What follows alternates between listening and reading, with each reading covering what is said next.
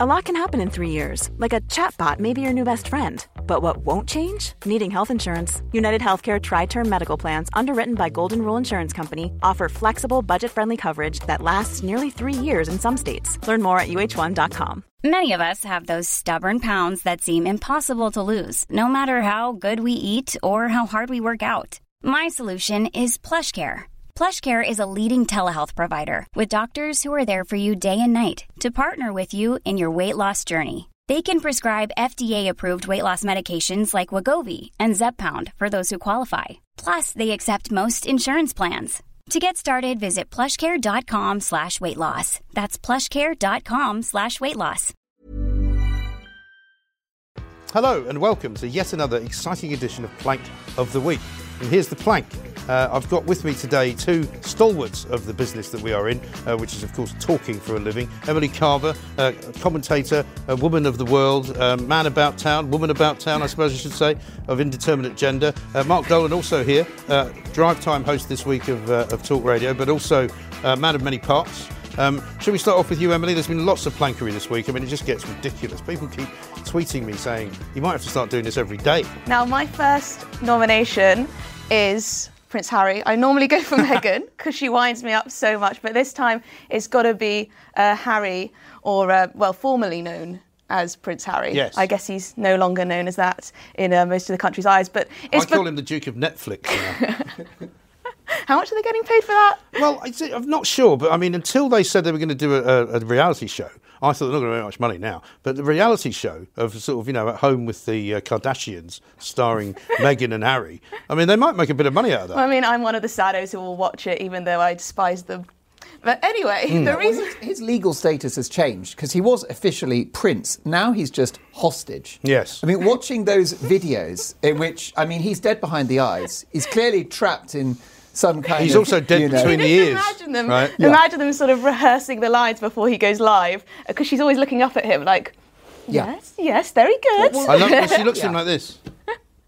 That's exactly it. I mean, he might be in love. Scared for him. I mean, I would be worried. If someone's looking at me like that, I'd be going, I'm out of here. Well, that's it. That's why I said, when they built the wall around their last house, that wasn't to keep people out. That was to keep him in. Of course it was. In case he escaped. No, I think we're going to have to send in the SAS and get the poor guy out at some point. But anyway, the reason why he's my plank of the week this week, or at least a nomination, is because of the interview he did with the Evening Standard. Oh, yes. With his lovely wife, Meghan. In order to protect his own privacy, of course. He gives another interview. Anyway, what did he talk about? He called for an end to structural racism in the UK. Yeah, we're all for that. He said that the world was made by white people for white people, which I thought sounded a little bit racist, to be honest. Quite racist, I don't remember that in the Book of Genesis. Also, he's actually been to Africa, right? It's not that white in Africa. If he thinks that the white people made Africa, he's really not getting that one right, is he?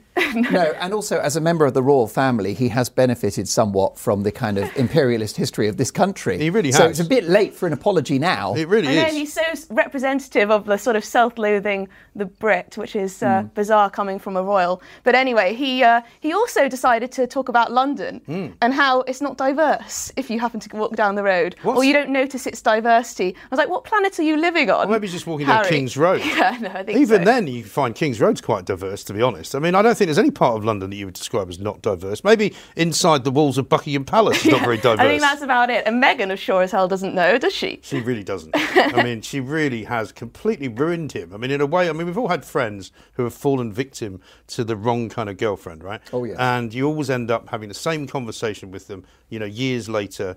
I don't know what I was thinking, I don't know why. I'm really sorry. I'm sorry that we didn't invite you to the wedding. I'm sorry we couldn't get you, over for dinner.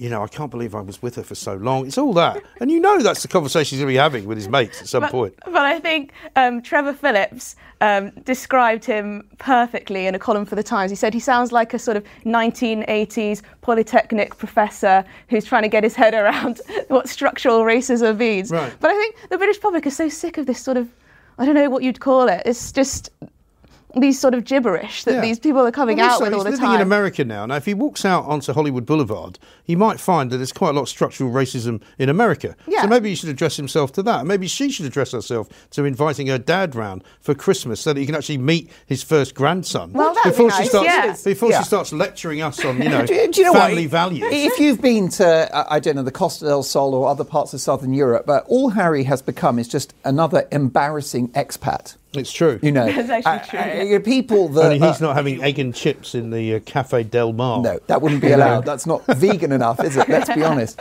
But I think, he's there and he's lobbing these grenades in our direction from the luxury of his Hollywood mansion, and it's just not a good look. It's actually very, very sad, and I honestly don't know what has happened to this guy. It feels like his audience is not the world, it's not the UK, it's not black people or white people, it's that rather controlling woman sat next to him at all times, And he's just desperate to please her and say all of the right things, and it cannot go on forever. I mean, really can't. He has paid such a price already, both in terms of his own popularity, his position within the royal family, his constitutional role.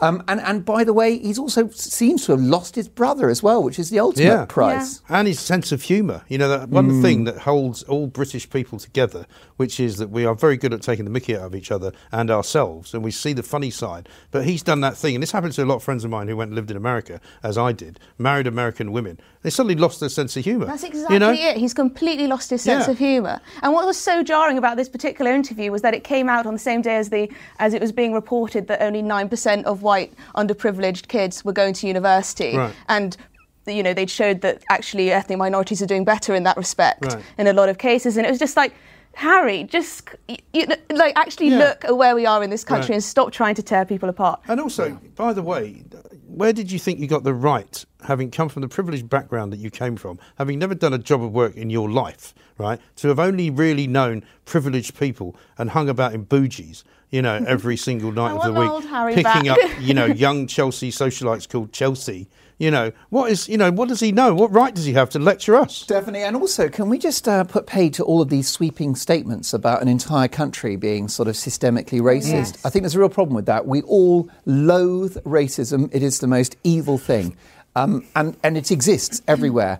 But I think the danger is that if you call everybody racist, then you will enrage some people who are not racist or don't think themselves to be racist, who then somehow, strangely, might become more xenophobic as a result of being told they're a racist. Yeah. It's like the word fascist, isn't it? It just gets thrown around willy-nilly. Yeah. It means nothing now. Right. It's absolutely true. And you can't do anything more than to completely and utterly make the word irrelevant now, because there's no point in anyone using it anymore, because actual real racists are the same apparently as I am. I mean, I've been called racist by people who think that because I criticised Meghan Markle. Have you lived if you haven't been called racist? But the strange thing is this narrative of calling decent people who are not racist is that's great news for the far right. Yeah. And that is great news for the true racists who would like to organise and mobilise and create division in our society. This is music to their ears. Absolutely right. Who's your first nomination? I've got Nicola Sturgeon. It's got to be done. Who I realise... She made it last week as well, so it's two in a row for her. She's a candidate for life president of Planks of the Week, isn't she? Yeah, she really is. There should be an effigy of her on that back wall there. I'm surprised there isn't a statue that's already been erected in the middle of Butte Square or whatever it is, where she lives, Butte House, Now, she's an extremely skillful politician. She is a little bit like the surgeon that's going to tell you that she's going to chop your legs and arms off and you should be grateful for it. Yeah, absolutely. It's the best thing they can do. It's amazing. Yeah. I mean, her messaging around coronavirus has just been non-stop bad news for the economy, for the containment of the virus, which has not been great in Scotland at all. Lots of tragic deaths. Worse care home results than ours in England. There you go. So she, it hasn't been a result, but the messaging and the communication has. Boris, take note. However, she is now considering inflicting upon the good Scottish people a second national lockdown, a circuit breaker for 2 weeks. Friday at 7 o'clock. Yeah, fantastic. Apparently. Right. And it is devastating. Now, first of all, if this manoeuvre doesn't save the union, nothing will. because if she goes out on a limb and has this lockdown, inflicts more damage on the Scottish economy, the livelihoods and health of the Scottish people, then that's great news for Boris Johnson and unionists everywhere. And history will judge her very harshly. She's having a good coronavirus at the moment because she's quite a good public speaker. But I'm not sure. I mean, she's a bit like Donald Trump, is Nicola Sturgeon. I mean, people who really, really like the SNP and independents are very much in love with her. She can do no wrong. But actually, there's a middle ground of sort of floating voters who are quite keen on independence, but who are now going off her at a rate of knots because of what she's doing. I just think the way that she is threatening the Scottish people every day with more and more restrictions, tighter restrictions, and the way she talks about it as if, you know, she's in total control of their lives, and it's quite frightening because she's definitely got a strong authoritarian streak to her. Yeah. She's like a little despot. No, she loves it, and she just loves it. To be president. Can you imagine if she were president of Scotland, which must be her dream? God knows what she'd do. Yeah, she's the ultimate bureaucrat. She is a sort of the head librarian of all Scotland. Yeah. I mean, it's funny because I used to know her actually quite well. You know, we used to drink champagne together in Regano's in Glasgow. Yeah, because she was part of the SNP when Alex Salmond was the leader. She was Glasgow representative. I was the editor of a newspaper up there. You know, we had a couple of dinners. She was very funny, actually. But I don't know what's happened to her. You know, there was a time when we would still exchange the odd message. That's all gone. It hasn't happened for about 2 years, you know. And she's clearly gone mad. She's become power crazed. Well, that's right. And actually, she started to believe all her own publicity. If you are a politician at this moment in time, you need to not be thinking in the moment. You need to look at the bigger picture. You need to look a year from now and imagine the state that your economy will be in and whether or not history has proven you to have been correct on the science of COVID. So if we talk about this circuit breaker, this second lockdown, the idea is to buy more time. Buy more time for what? For the virus to kick off again. Right. Further into the cold winter months, possibly adding to the pressure on the NHS. Also, the one thing we know, right, is that the lockdowns don't work. You know, I've been repeating this ad nauseum for the past week, that 11 out of the 16 local lockdown places in Britain where it's been done have actually increased their infection rate by a factor of 2. So they've doubled, right? So it doesn't actually work. There's no point to it. But they keep saying things like, we don't want to do it, but it's the only alternative. Yeah. Well, I think obviously it's not, is it? I think Mrs. Sturgeon has gifted Boris Johnson an opportunity to pivot on COVID-19, to recalibrate. And yes, you know, I don't think, to use his terms, that we should let rip with the virus. But what we do need to do is take that exclusive tunnel vision focus of COVID-19 onto the wider plane of the health of the economy, because we know if you crash the economy into a brick wall, you create poverty, and poverty kills. So this is why we actually need an opposition who are willing to actually stand up for civil liberties and for the economy. A left-wing opposition should be thinking about the economy, should be thinking about jobs, should be thinking of the working class, and they're not. All they're doing is going along with whatever restrictions Boris Johnson says, and their only advice is go harder, go longer. You know, it's literally, it's infuriating. And the way Nicola Sturgeon has treated students is just outrageous. Just lying to them and then changing the goalposts and, infuriating. Somebody put out a list of SNP failings the other day, and it was endless. You know, all the way back to the exam results, which were handled worse by John Swinney than ours were by Gavin Williamson, which is saying something, by the way, right? But just ridiculous. And there's no opposition in Scotland at all. I mean, you might say Sir Keir Starmer's not very good, but there's no one in Scotland. I don't even know the name of the guy who's in the Tory party who's running it at the moment. You know, Ruth Davidson's moved off to the House of Lords. Douglas Ross. Is that his name? Yeah. I mean, ultimately, you know, let's not forget the guy who was about to do the budget. And was then forced to resign on account of having sent some rather unsavoury text to a 16-year-old boy. You know, I mean, the list goes on and on and on. Yeah, Scotland deserves better. I think so. It's a shocking I really wish I was still back working for the Mirror up there. You would have so much fun. I mean, locking up students, as you say, was an absolute disgrace. Crazy. And I can tell you, I spent 4 happy years as an undergraduate at the University of Edinburgh. I would not want to be locked up in the Pollock halls of residence, because I can tell you they're very uncomfortable. And it's a very narrow bed, which absolutely gave me merry hell with my lower back. Locked up with, but that's another story. Well, that's true. There was barely enough space for me. Look at the size on me. Did you fit in the bed, It'd be like a crane fly, sort of, you know, squeezed around. Luckily, Mike, I never had to test the dimensions of that bed. Thankfully. Thanks enough information about that. Thank you very much. I'll check so slightly. I'll check the Leith Police later.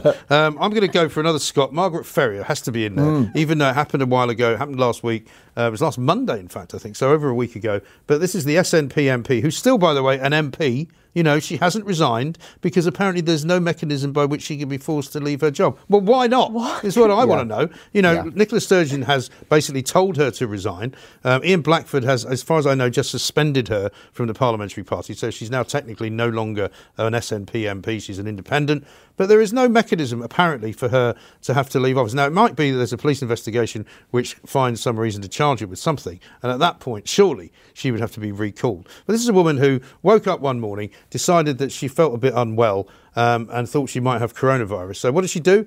She didn't immediately go to a testing centre. Instead, she decided to get on a train and travel all the way down to London. And then she thought, I feel a bit better now, so maybe I'll just go into the House of Commons. But before that, maybe I'll get a test just to make sure I'm OK. And so she gets the test done, doesn't get the results straight away, goes into the House of Commons, meets a few people, I believe goes into the chamber, you know, has some tea with some people, then comes back out, realises that her test is positive, so decides not to stay in the flat or the house where she is in London, which we pay for. She decides to get another train. Before that, I think she went to church, she went to a gym. She went literally, I mean, talk about super spreader. This woman has been everywhere. Now, you might say, well, so what? You know, maybe nobody will die as a result of what she did. But if the SNP is going to be telling people, like students, to not move a muscle literally for 2 weeks, they're going to lock down every single bar in Glasgow and Edinburgh and Aberdeen and tell people they can't make any money. But this woman can get to travel around as much as she likes and do whatever she likes without fear or favour. It's extraordinary to me. Yeah, and this is a woman who I remember was calling very loudly for Dominic Cummings to go, which was picked up by the press this week as well. Just the hypocrisy. He's absolutely right. There must surely be, or we must get and sort of pressure them to bring in some form of sanction by the parliamentary powers that be. Yeah. I understand the premise of saying, well, you're technically elected by your constituents, but actually in the system we have, that's not true, because she wouldn't have been elected if she wasn't standing for the SNP. Well, had she been standing as an independent, she wouldn't have got in. I beg to differ. I actually rail against the cancel culture, and because I really regret the fact that whenever... I certainly don't want her to be, you know... No. I don't like hold up by the fact police. That if somebody makes a mistake or a misjudgment, that they should automatically lose their job. So therefore, to avoid the risk of hypocrisy, I'm going to say it's a matter of honour for her to stand down. But she clearly has no honour. It's now a week later and she's still there. Possibly so. So I'm afraid your system, while admirable, is useless. Well, that's it. But I suppose what you would want is certainly a sincere apology. I mean, I think she has spoken I would be less concerned if she was not being paid by the public purse, but she is. So therefore, three of us and others are contributing to not only her very well upholstered salary, but also her expenses. I assume we're paying for a second home in London, for example. I think she should quit, but I don't think she should be obliged to quit. Ultimately, we live in a democracy, and the good news is that in 4 years' time, she's toast. Yeah, but how can you be in a job where you can't be fired? Name me any other job. I can't think of one. If you've broken the law, I mean, ultimately, she will have to pay some enormous fine, potentially, and there is a Met police investigation. Jeremy Corbyn got away with it, didn't he? Yeah. Very, very true. He didn't get a fine. No, and we didn't know that he had more than 6 friends. So, well, apparently they weren't friends. They were all working on some Maoist film project. Because I don't know if I speak for anyone else. Is that right? No, I don't know. I've just made that up. I don't know if I speak for anyone else in the country. Like to see that. What are you laughing about? The Maoist film project. So it's going to be good, isn't it? Oh, it's got to be. Yeah. It's going to be very entertaining. Jeremy Corbyn as Chairman Mao. Yeah, wouldn't be too much of a stretch, I don't think. No, it wouldn't be very much of a stretch at all. But yeah, I don't know if I speak for many other people apart from myself, but I'm so tired of these stories about this MP having, you know, not stayed within the rules on this occasion, and then this person. I just don't know if I have any outrage left, because I just think that the rules are just so over the top. Well, I just want to go back to normal. But the hypocrisy winds me up, but also the faux outrage from the sort of commentariat also winds me up so much. Listen, I take that point, and you're right, because the rules are ridiculous, but these are the people that are making us and the SNP is so controlling. And the SNP is very controlling. So you have to, you cannot make rules for one group of people and then not follow them at all. And it's not as if, I mean, I was not that bothered about what Dominic Cummings did, not because I support Dominic Cummings, because I don't. I think he's a bit weird, to be honest. But this woman didn't just get in a car and drive her family somewhere. She went on 2 separate trains. She went to her place of work. She went to a church. She went to a gym. You know what I mean? I mean, it's a slightly different kettle of fish. And actually, I consider myself to be a lockdown sceptic. I think there is a scientific case to answer for the national lockdown that we had in March. I'd love a cost-benefit analysis of, by the time we get to the end of the pandemic, was it worth all of that economic destruction? Was it worth shutting down the National Health Service and turning it into the National COVID Service? And those are all questions that will rightly be up for grabs, post-pandemic. And of course, as you know, I'm not that keen on masks. But this woman has crossed the line, even if you're a lockdown skeptic, because she has essentially known that she had COVID-19 and she's gone about her daily life, and that is deeply wrong. Absolutely right. Time for your second nominee. So my second nominee is an actor, Dominic West. Oh, yes.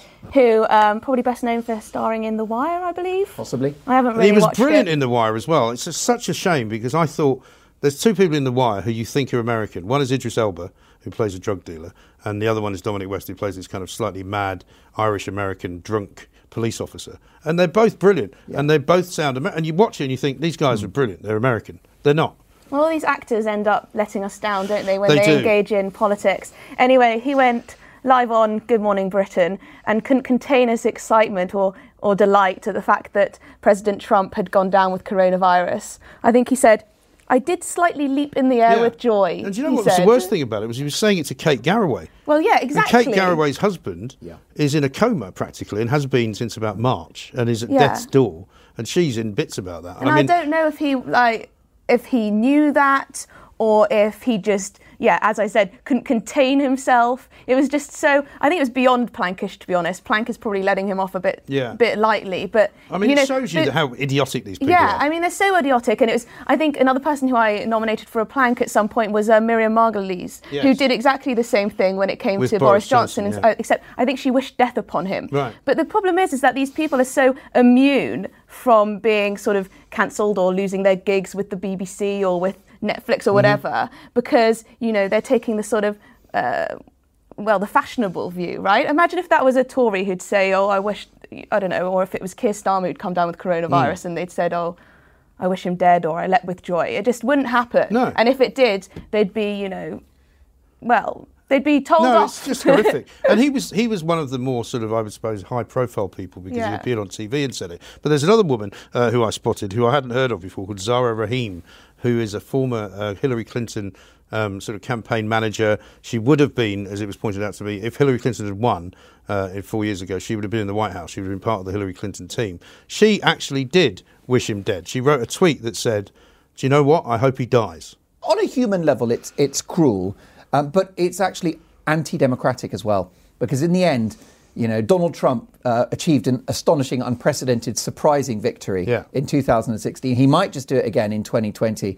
And I'm not comfortable with this abuse of any public figure. Boris has had it. Jeremy Corbyn had it. Lots of people have had it. And I think that we have to call off the dogs and start to actually support anybody that's been elected. So I didn't like Jeremy Corbyn, but if he'd won the election, I would have got behind the project because we live in a democracy. I wouldn't have. I'd have left the country. Might have gone to Scotland. I would have definitely emigrated because you figure this building would have been shut down for a start. There'd be no work here because I'm afraid the media you didn't like would have been shut down because it would have been like Pravda. All of those lefties that said that they were going to leave the country, they haven't, have they? No. Since Boris Johnson was here. The trouble also now, and you've illustrated it well, is that you don't have to either get behind or hate. There is a middle ground where you can disagree with the politics of a person or be indifferent, but not hate them. And you don't defeat your opponents by hoping they'll die. That's the difference between Jeremy Corbyn and I is that Jeremy Corbyn hates me because of the job that I do and who I work for. I don't hate Jeremy Corbyn. I just think he's a massive plank. I'm very glad he didn't become Prime Minister.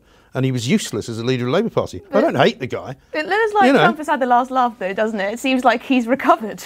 Yeah, exactly. He's beat the virus, so good for him. Here's the other thing, which is, in some ways, I don't know if there's a little bonus point for somebody that's not a plank, but I had to agree with Donald Trump when he said that we shouldn't be so afraid of COVID-19 and get on with our lives. Well, nobody criticised amen to that. Well, nobody criticised Rishi Sunak for saying it. Yeah. But apparently Trump can't say it. It's like Trump's the only person that can be blamed for getting coronavirus. You wouldn't go to anyone else who's ever been infected with the diseases. It's your fault. You got it because you're completely reckless and you didn't think about how dangerous this was.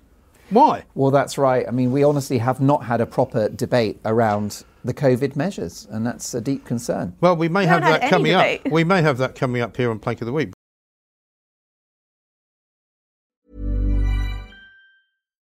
Life is full of what-ifs. Some awesome, like what if AI could fold your laundry? And some, well, less awesome, like what if you have unexpected medical costs? United Healthcare can help get you covered with Health Protector Guard fixed indemnity insurance plans. They supplement your primary plan to help you manage out-of-pocket costs. No deductibles, no enrollment periods, and especially no more what-ifs. Visit uh1.com to find the Health Protector Guard plan for you. When you're ready to pop the question, the last thing you want to do is second-guess the ring. At BlueNile.com, you can design a one-of-a-kind ring with the ease and convenience of shopping online. Choose your diamond and setting. When you find the one, you'll get it delivered right to your door. Go to BlueNile.com and use promo code LISTEN to get $50 off your purchase of $500 or more. That's code LISTEN at BlueNile.com for $50 off your purchase. BlueNile.com, code LISTEN. There's never been a faster or easier way to start your weight loss journey than with PlushCare. PlushCare accepts most insurance plans and gives you online access to board-certified physicians who can prescribe FDA-approved weight loss medications like Wegovy and Zepbound for those who qualify. Take charge of your health and speak with a board-certified physician about a weight loss plan that's right for you. Get started today at plushcare.com/weight loss. That's plushcare.com/weight loss. plushcare.com/weight loss.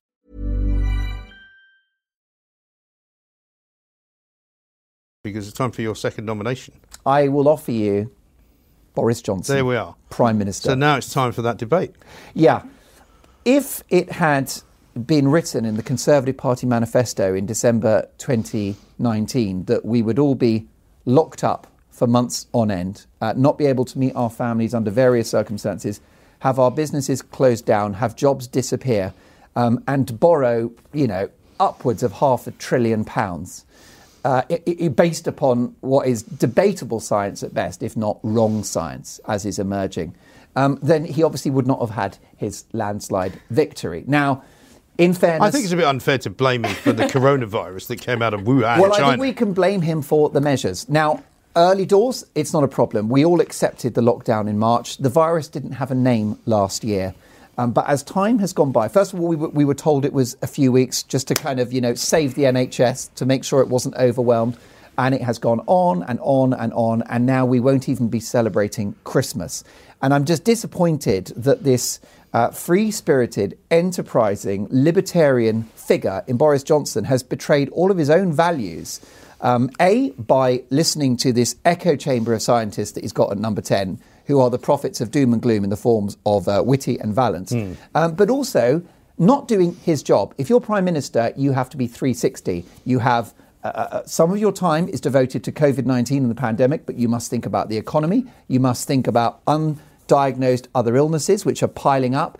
And in the end, I think it's dereliction of duty, and I think he's a worthy candidate for Plank of the Week. I think he has been worthy for about the last 2 or 3 weeks. Yeah, I think so. And what's so frustrating for those who are, libertarian-minded like myself, is the fact that we know Boris Johnson. We know what he was like as a journalist. He was so freedom-minded. Can you imagine what he'd be writing right now if he was still writing for The Spectator, still writing for The Telegraph? Yeah. He'd be sticking the boot in. He'd be, let's get rid of this lockdown, let people live, let them make their own decisions. And that's what we need. We don't need this regulation of our lives. Just let people make their own decisions, look after the vulnerable 100%. And get on with it. But in his speech today, he made the first kind of reference to his own experience, didn't he? Because he said, some people out there are saying it's because of my brush with death that I've become this completely different individual. Then started spouting on about how he was not completely different and he was exactly the same. And I mean, it sounded quite good at the beginning, but then he kind of went off on this weird tangent of, something out of what's that movie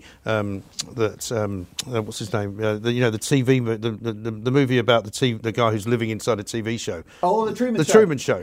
It was like something out of the Truman Show where he's talking about people just cycling around happily, very undivided nation. Everybody's having a great time. Everybody's thin. They've all got great broadband, and there's a load of windmills floating around in the sea. What we're going to do, we've had all of these businesses that closed down, all these jobs that are gone. It's no problem. We're going to have new businesses and new jobs. Right. And I took a caller to drive yesterday who actually called me out on not challenging my guest on that particular issue. He's like, well, wait a minute, I'm a painter and decorator. How am I going to retrain for something else? Yeah, it's not that simple. Well, he's not going to just suddenly be able to start becoming a marine engineer, planting, hundreds of turbines in the middle of the sea, Yeah. at a depth of 2,000 feet. They're peddling a myth. They're peddling a lie. In fact, it's snake oil. It's bollocks, is what it is. I'm afraid there's no other word for it. And it's just not believable. Bolloxios. Yeah, exactly right. This diet stuff just winds me up so much. So he's lost 26 pounds. Yeah. Well, whoop-de-doo for you. Whoop-de-doo, yeah, well Doesn't mean done. the whole nation needs to have their sugar taxed. Maybe or you be can forced bring out to. the Boris Johnson cookbook for for Christmas. You can just imagine it, him and Carrie, just sort of. Can I just say How to make a vegan cake? I think Boris has gone downhill since the weight loss. I think we should bring back Fat Boris. He doesn't look great, I have to say. I mean, he still looks kind of haunted. I think he has got that long COVID they talk about. He doesn't appear to be particularly healthy, even though he's now threatening to sort of arm wrestle anybody that wants to have a go. It's like, just get on with running the country and have a drink. Following on from our conversation about Donald Trump, we wish him well, and thank goodness he got through his awful health ordeal. Well, we hope he's got through it. He may still have a bit of time to go. And there's two things to say. This doesn't come out till tomorrow. If he doesn't have the appetite, like if he's lost faith with high office, or if he doesn't feel well enough, then he has a duty to stand down and let someone else do that job. And there's a guy next door, very nimble-footed, and who has had a good coronavirus, if you can have such a thing, which is Rishi Sunak. So many of his economic innovations have come off, possibly been too successful in case Eat Out to help out, because cases have gone up. But I think what we're talking about here is leadership. His political hero is Winston Churchill. Now, how did Winston Churchill... But that's getting a bit tired now, isn't it? Well, I know it is. I mean, he's about as much like Winston Churchill as I am. Correct. He might as well stop saying it. Yeah, no, that's right. He's more like the Churchill dog from the Insurance Act. That's too easy. I'm not letting you away with that. Exactly. Especially a comedian. That was hack. That was hack comedy. Yeah. Well, do you know why, you see? Because the comedy circuit's been shut for 6 months, so I've lost my touch. Use it or lose it. Absolutely right. That is. But let me just very importantly tell you that I think that if you look at what Churchill, his hero, did in defeating Hitler, it was. He didn't go on a diet. Well, the first thing he didn't do is he didn't conduct a. No, he didn't turn up and go, "Great news! I've lost 24 pounds."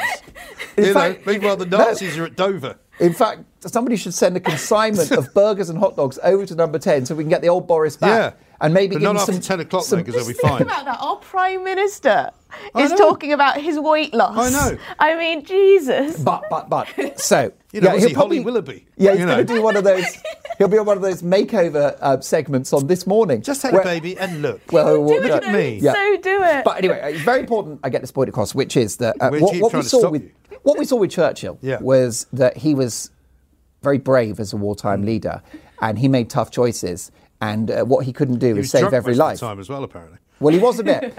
But in the end, some people question Churchill's legacy for the fact that many of the battles were rather ill-conceived, and there was an awful lot of perhaps unnecessary bloodshed. There's the debate around Dresden. No, what battles without bloodshed now? Well, there you go. Well, this is exactly the point. God. And exactly, what are they teaching people? So what you've got is a Prime Minister who's trying to, I would say, deliver more or less a COVID zero strategy. And the Which is unobtainable. Why, it's unobtainable. Never in history have we tried to stop a virus before. Contain it, absolutely, like in Sweden, where they washed their hands and kept a distance. No face coverings, no lockdowns. Kept their schools, businesses open. They've seen an 8% correction in their economy. We've had 20% and the rest. He has to be brave, and he has to pivot now. His entire political career depends on it. If he doesn't change course and go for Sweden, then he will... Well, I think he'll be gone within a year. OK. Well, that's a bold prediction. You may well be right, but we shall see. You may well be right. We shall see. Well, we might all be gone by next year this time if nothing changes, because we'll have run out of food, we won't have any money, we'll be crawling around on the streets trying to figure out how to get by, because we don't have any fuel either, Well, do you know what's interesting, actually? This focus on COVID-19 and the tragic death toll, that's actually where the politics are, because in the end, what Hancock and Johnson are thinking is that their entire legacy and how they'll be judged by history is on that figure of the COVID death toll. Yeah. So in fact, which isn't even accurate. Well, no. So we're actually all sort of bystanders, passengers, not in the management of health crisis, but a political project. COVID-19 has become the political project of Boris Johnson, and we are all hostages to that fortune. It's true. I agree. I'm going to go with an old foe of mine, The Guardian, for my second one. Because are they still going? They are still going. They might as well stop producing the newspaper, though, because it has fewer sales than the first hour of my show, quite frankly. And so what they do though is they put loads of stuff out which is not actually fit to go in the paper, and it goes out online because they have got a massive online presence, right? It still doesn't make any actual money because they're an operation, of course, which doesn't pay any tax because they're the Scott Trust, and they don't need to pay any tax because they're do-gooders, right? But they put out a list today of the top 100 black people, and it includes people like Monroe Bergdorf, who is a transgender model and artist. I mean, I don't know much about Bergdorf. I know I used to know a shop in America called Bergdorf Goodman's where I bought a couple of nice shirts and some nice suits. But they haven't put in Sir Trevor McDonald, right, who you'd have to say is one of the great advantages of British sort of, life, isn't he? Yeah, I mean, he's one of the 100%. guys that was one of the most famous I think he was the first black newsreader for ITN. Yeah. He was famous for his sign-offs. He was famous for his, sort of... I don't know, the sort of the solemnness that he brought to reading the news. Definitely. And then after that, he did some very good documentaries. Correct. He's not in it. Ainsley Harriott is also not in it. Yeah. Because apparently he's not either black enough One of the original or TV left-wing chefs. enough, one of the first black TV chefs, and still on television, And still entertaining I've people. got an Ainsley Harriott waffle iron at home, and it's a great bit of kit. A what? A waffle iron. I bet it is. What is Yeah. that? I mean, that waffle iron. doesn't get you onto Great Britain's nothing will. Well, you know what waffles are, don't you? Yeah. Waffles are, it's Oh, you call it a waffle waffle iron? So it's like how you use a waffle iron to make waffles. Anyway, that's enough of that. Irrelevant. I'm Trevor a Phillips, self-employed Trevor Phillips, who entertainer. you mentioned Yeah. earlier, he's not in it either. You know what this reminds me of? It reminds me of, sorry to go back to Meghan, I'm not obsessed, the Vogue cover that she did. Yes. And she chose her, top 10 women? Yeah. And they were all, very minor, Right. transgender Like Margaret Thatcher wasn't models in there. and things. You No, wouldn't no. expect her to be. But, the other thing Like, that's list the annoying me major here is ones. Dawn Butler is also in as one of the 100 top black Britons. And I mean, Dawn Butler, I'm afraid, whether you like her or don't like her, she's only really famous for one thing, and that's for getting caught in a video sort of scenario, making her own video trying to make out the police had Oh been my God. victimising her. And then nothing happened because the police hadn't done anything wrong. Yeah, and And where you she, just where think, she really went wrong is that she didn't release the whole video. She released a Right. portion of the video, so it's impossible for us to give her a fair hearing on this one if we don't have all the evidence. Yeah. So But, this is the usual you know, Guardian twisting of the truth. Yeah. I mean, make up your own list if you like, but don't make out that it is a definitive list, which they're doing because they're doing it under the auspices of the Guardian masthead. It's not like Owen Jones, who was on it last week as Plank of the Week. It's not like Owen Jones's top 100 black Britons, but it's just ridiculous. I would question why they're doing it at all. Yeah. Why should we be having lists of people based on their race or gender, as in the case of Meghan? I'm just sick of it. I think people are sick of it. Let's just have top 100 Britons. Yeah. Do we want people from different ethnicities to feel 100% British? Exactly. Yes. Exactly. But and this you is could the trouble. easily fill that list It's infuriating. with amazing black British people. Exactly. But what you don't have to do is create this tokenism, which No. somehow is strangely, although it perhaps comes from the right place, is very divisive and probably will backfire. It probably will, It because you annoys can imagine. people. Yeah, it does annoy people, but they don't care if they annoy what they call the wrong people. Like Lord Boateng, who was one of the first black ministers in any government. He's not in it either, because obviously he's from the wrong side of the political divide. Yeah. And that's the problem, and that's the worry about these Are lefties. any of the black politicians in it? What, you mean apart from Dawn Butler? Apart from Dawn Butler. I think they missed out Diane Abbott as well. But I mean, Diane Abbott, as I was told by Esther Cracker earlier on today, should be in it because she was one of the first black MPs, Yeah. black female MPs, and that is actually something to be proud of. But I don't think Dawn Butler's going to be proud she was of. actually a trailblazer. Yeah, exactly right. So I'm afraid the Guardian, straight on the plank list, they haven't been on it for a while. I managed to avoid ripping it up today just because I thought, because I couldn't find it in the paper. That was the only reason. Yeah. So back to only online. back to your final nomination. It's going to get really expensive because know. they'll stop having a print run and you'll have to break a laptop every time. So it's sort of similar to Mark's, but it's going to be Matt Hancock. But I'll give it a little different angle because I was going to go with how appalling the strategy has been. But I think what's been so plankish about it and what's actually affected me personally is the way that he's ramped up this hysteria and the public are buying into it and the public are scared, and I think they genuinely are scared, and it's brought out the most awful authoritarian tendencies in the public. The other day, as Mike mentioned on his show, I was standing in an outdoor platform totally on my own, sipping a coffee before my train arrived, out in the air, no one was there. Some woman makes a beeline for me, asks me very aggressively in my face whether I'm exempt. I say no, I'm waiting to, get on the train before I put my mask on. And she, calls me every name under the sun and very aggressively. And I think this has happened before to me, less less aggressively. But I think this is happening all over the country now because people are either scared or it's just brought out their authoritarian tendencies. And I think people like Matt Hancock and to a less extent Boris Johnson are so responsible for this. And also the mainstream media as well, people like Piers Morgan, who could be a plank this week too. But just whipping up this sort of... Well, if you listen to another radio station which does not ever get mentioned by me, but I refer to it as the dark side, they have people actually saying, as presenters, well, of course it's the right thing to do to wear a mask. You know, I mean, you got into trouble because you actually stood up to these, bullies who basically say that you must wear a mask. They have no idea whether you must wear a mask or not. They don't know if it does any good. Like you, I wear a mask if I'm on the London Underground, but I didn't used to wear it until I got on the train. Now I have to wear it from the moment I walk into the station. I don't use it anymore. I don't use the tube. I'm back in the car. Other radio and television platforms sound like an extension of the Number 10 press office. And I can't believe, so strange, isn't it? And I'm very proud that at Talk Radio we're outliers in being willing to have a conversation a discussion about all of the COVID measures. And the face coverings is interesting because it has created a lot of social division. And I think the face coverings have just got too much of a free pass. And I think the reason why is because there is an almost ideological attachment, a sort of religious fervour for face coverings now, among a portion of the population that see it as the ultimate act of virtue signalling. I'm trying to save lives. Which was finally sort of, peak craziness was when Donald Trump came out for his little drive-by with all the Secret Service agents who are they're all wearing masks. They're in a hermetically sealed car, which is bulletproof, which also has all sorts of screens between drivers and the passengers and all of that. Also, by the way, the Secret Service, whose job is to get in the way of a bullet if the president actually gets shot at, right? And suddenly, despite the fact they're all wearing masks, all the virtue signals are going, oh, he's put them all in danger. To which I said, well, if they're all wearing masks, how can they be in danger? Or maybe the masks don't work. I think so. We weren't wearing masks at the peak of this pandemic when the R rate was so high. Yeah, and what happened is we weren't wearing face coverings and the numbers went down and down and down. And I, by the way, I'm the ultimate sheep in that I wear a mask probably in more places than I have to. But I want us to debate all of the measures. Well, maybe it's quite an improvement, as you'll agree. But in the end, we need to debate. We live in a democracy. We have free speech. And I think that Matt Hancock's hysteria around COVID-19, his focus, because all he's thinking about is his job. He's the health secretary. So in many ways, all credit to him for worrying about COVID.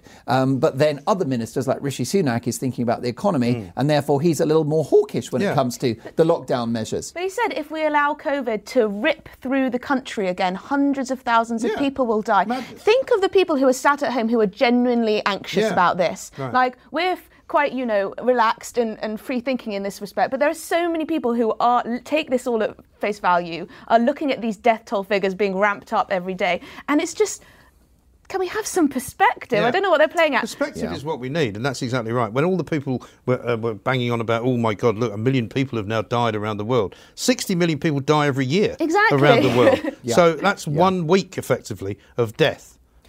And the big thing is that you just have to understand that every COVID measure, even if you back it, comes at a price. And that is not in the national discourse at the moment. And we're not hearing it from the cabinet. So even the face coverings, if they work, which is a big if, we were told by months by Dr. Jenny Harries not to wear one. A new video today has emerged of Dr. Hilary Jones, a guy I respect and admire, GMTV, or no, what is it called? GMB doctor. GMB now, but there's him down the barrel of the lens in March imploring people not to wear a mask because the virus is so tiny it just passes through the holes in the mask. You basically would have to look like you were a Chernobyl road sweeper to actually be safe from COVID. And it raises a suspicion that perhaps the coverings and the lockdowns, it's about controlling people and about creating fear. And in the end, the people will fight back. I think you're right. Like that. I hope we do. But at the moment, the British public are seeming a bit docile and a bit sort of willing to accept anything. I think they're getting more and more worked up, though. Who's your third one? I'm going to offer you Lawrence Fox. Oh, yes. Who I would imagine is actually a friend of this parish, well, so don't be too hard on him. Exactly. Don't be too hard on him. Probably a celebrated figure in the sort of universe of Planks of the Week. Yes. And the reason why he's rightly celebrated is because Lawrence. I think he's an intelligent guy. He's been very courageous. You could say he's put his career on the line. You could say he has thrown his career away. Yeah, as but an actor. if you watch what he actually said on that night's Question Time, he said nothing that was remarkable anything but at all. innocuous. I mean, I'm thinking, have I got the wrong clip? Because I was going to talk to him again, I think, when he was coming to do a show with us. Yeah. And I thought, I'll just have another look at it and remind myself. And it was really innocuous, nothing at all that you would think anyone would get worked up about. No. And yet here he is, unemployable by any sort of acting fraternity, any acting organisation. Definitely. He's been really brave, and he has made a great contribution to the conversation around wokeism and cancel culture. And I actually ally myself to so much of what he's fighting for. Yeah. But unfortunately, a bit like the lockdown lunatics in Trafalgar Square who are cheering on David Icke and Piers Corbyn, I feel that he went a little too far this week. Yeah. He got on Twitter. I don't know if he was in vino veritas, because you've got daytime Lawrence Fox He and fell then you've into got the trap. evening Lawrence Fox. And Well, I don't know he also whether- fell into the trap.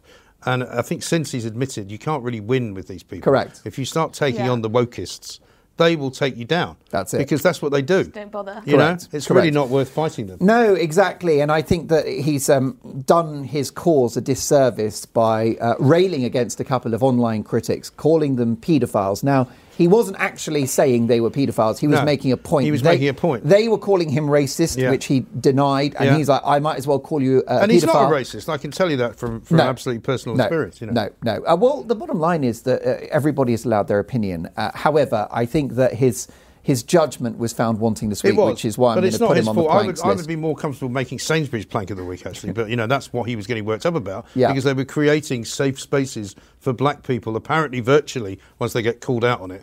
Because everybody immediately, when they first read it, thought, does that mean you're creating spaces in your shops for black people?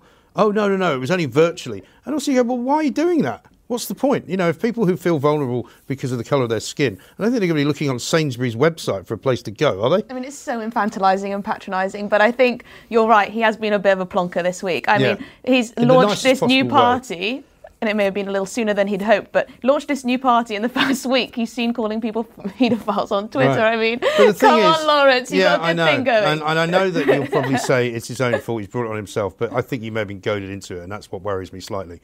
Yeah. So my apologies to Lawrence, but I'll accept your But nomination. Sainsbury's are worse. Yeah, Sainsbury's are also worse. Now, I'm going to go for something very unusual for my final planks of the week, because it's two women who went into a restaurant in St Andrews called Ziggy's, which I don't know. I don't know how well you know St Not Andrews. familiar with Ziggy's? No, it's Doesn't named sound after, like a very Scottish restaurant, named does after it? my dog. It doesn't sound particularly Scottish, no, but these two women were Scottish. They had two kids with them. They went into this restaurant and they decided, like some people do, it'd be a great idea to try and get out without paying. So one of them takes the two kids and says, oh, I better take the kids out because they're getting a bit restless.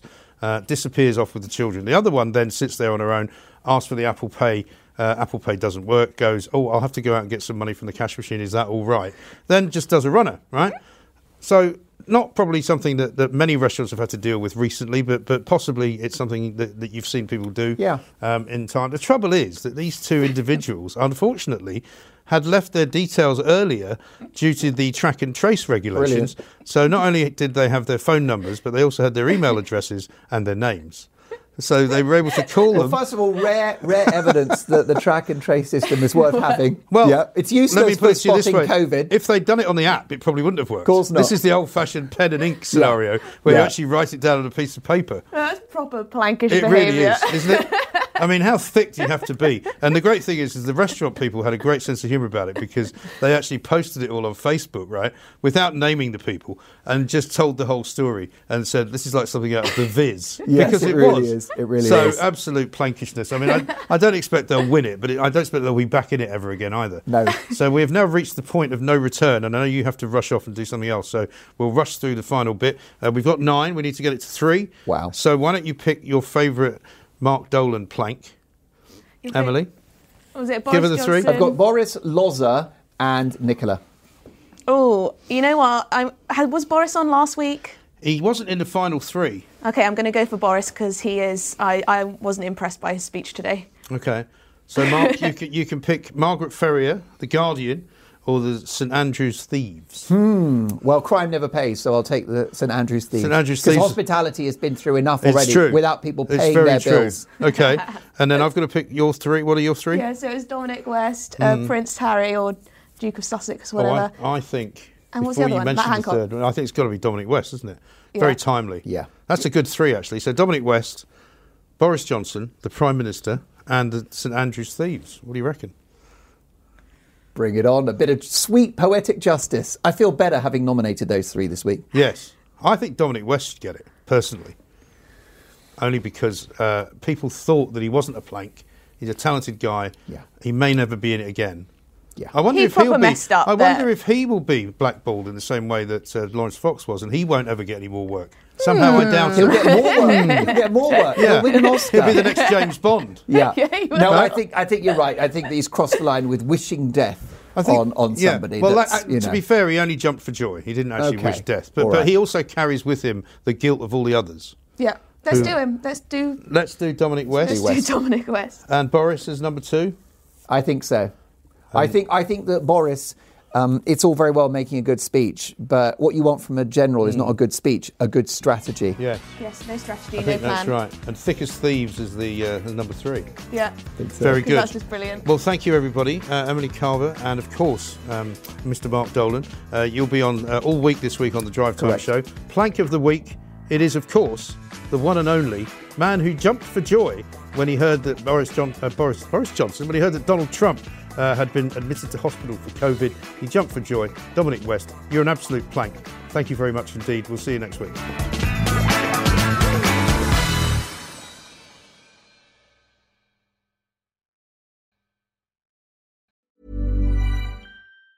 Even on a budget, quality is non-negotiable. That's why Quince is the place to score high-end essentials at 50 to 80% less than similar brands. Get your hands on buttery soft cashmere sweaters from just $60, Italian leather jackets, and so much more. And the best part about Quince, they exclusively partner with factories committed to safe, ethical, and responsible manufacturing. Elevate your style without the elevated price tag with Quince. Go to quince.com/upgrade for free shipping and 365-day returns.